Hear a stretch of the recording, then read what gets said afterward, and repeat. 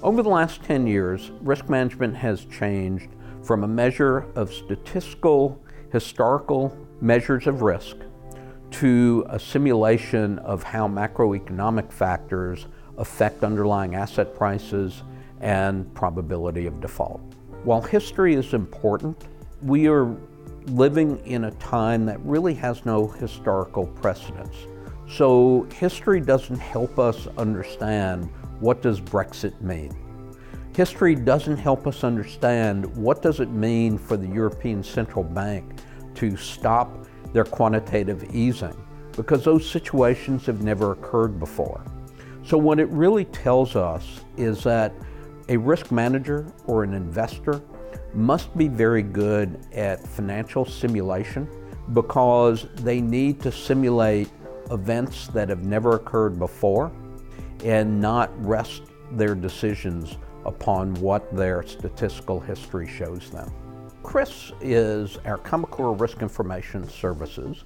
It's our subscription product. It's a risk portal that provides clients with multiple models of different asset classes, and it allows them to take a look at the counterparties within their portfolio and get early warning indications of potential financial distress. It's what's known as a reduced form model, which is a fancy way of saying it's a multiple factor model which incorporates financial information on the counterparty, so their net income, their balance sheet information.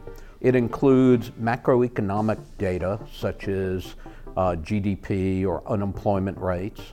It includes market data such as interest rates, foreign exchange rates.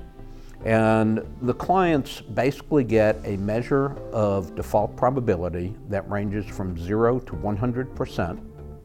And they also get a term structure. And by that, what I mean is that they can take a look at a 1-month default probability, a 1-year default probability, all the way out to a 10-year default probability. The way that risk managers use this data is really one of two forms. One is looking at emerging patterns of where there's increasing risk. That could be on a sector basis, it could be on a country basis, or it could be on a company basis. They could, for example, upload their portfolio and take a look at the relative change in the default probability of all of the investments or loans that they have in a portfolio on a daily basis and see if the default probability is increasing or decreasing. The second way they could use it is from an opportunistic standpoint, because if you're investing in securities, the market is not always efficient relative to the risk-adjusted return. So one of the other things that clients can do is they could take a look at mispricings in the market, where a yield on a certain instrument may be higher or lower than it should be on a risk-adjusted basis, so they could have a good measure of relative value. A good example is a company that trades on the Singapore Stock Exchange, Noble Group. Noble was one of the largest commodity traders in Asia. 2 years ago, we were at a conference of fund managers in Berlin.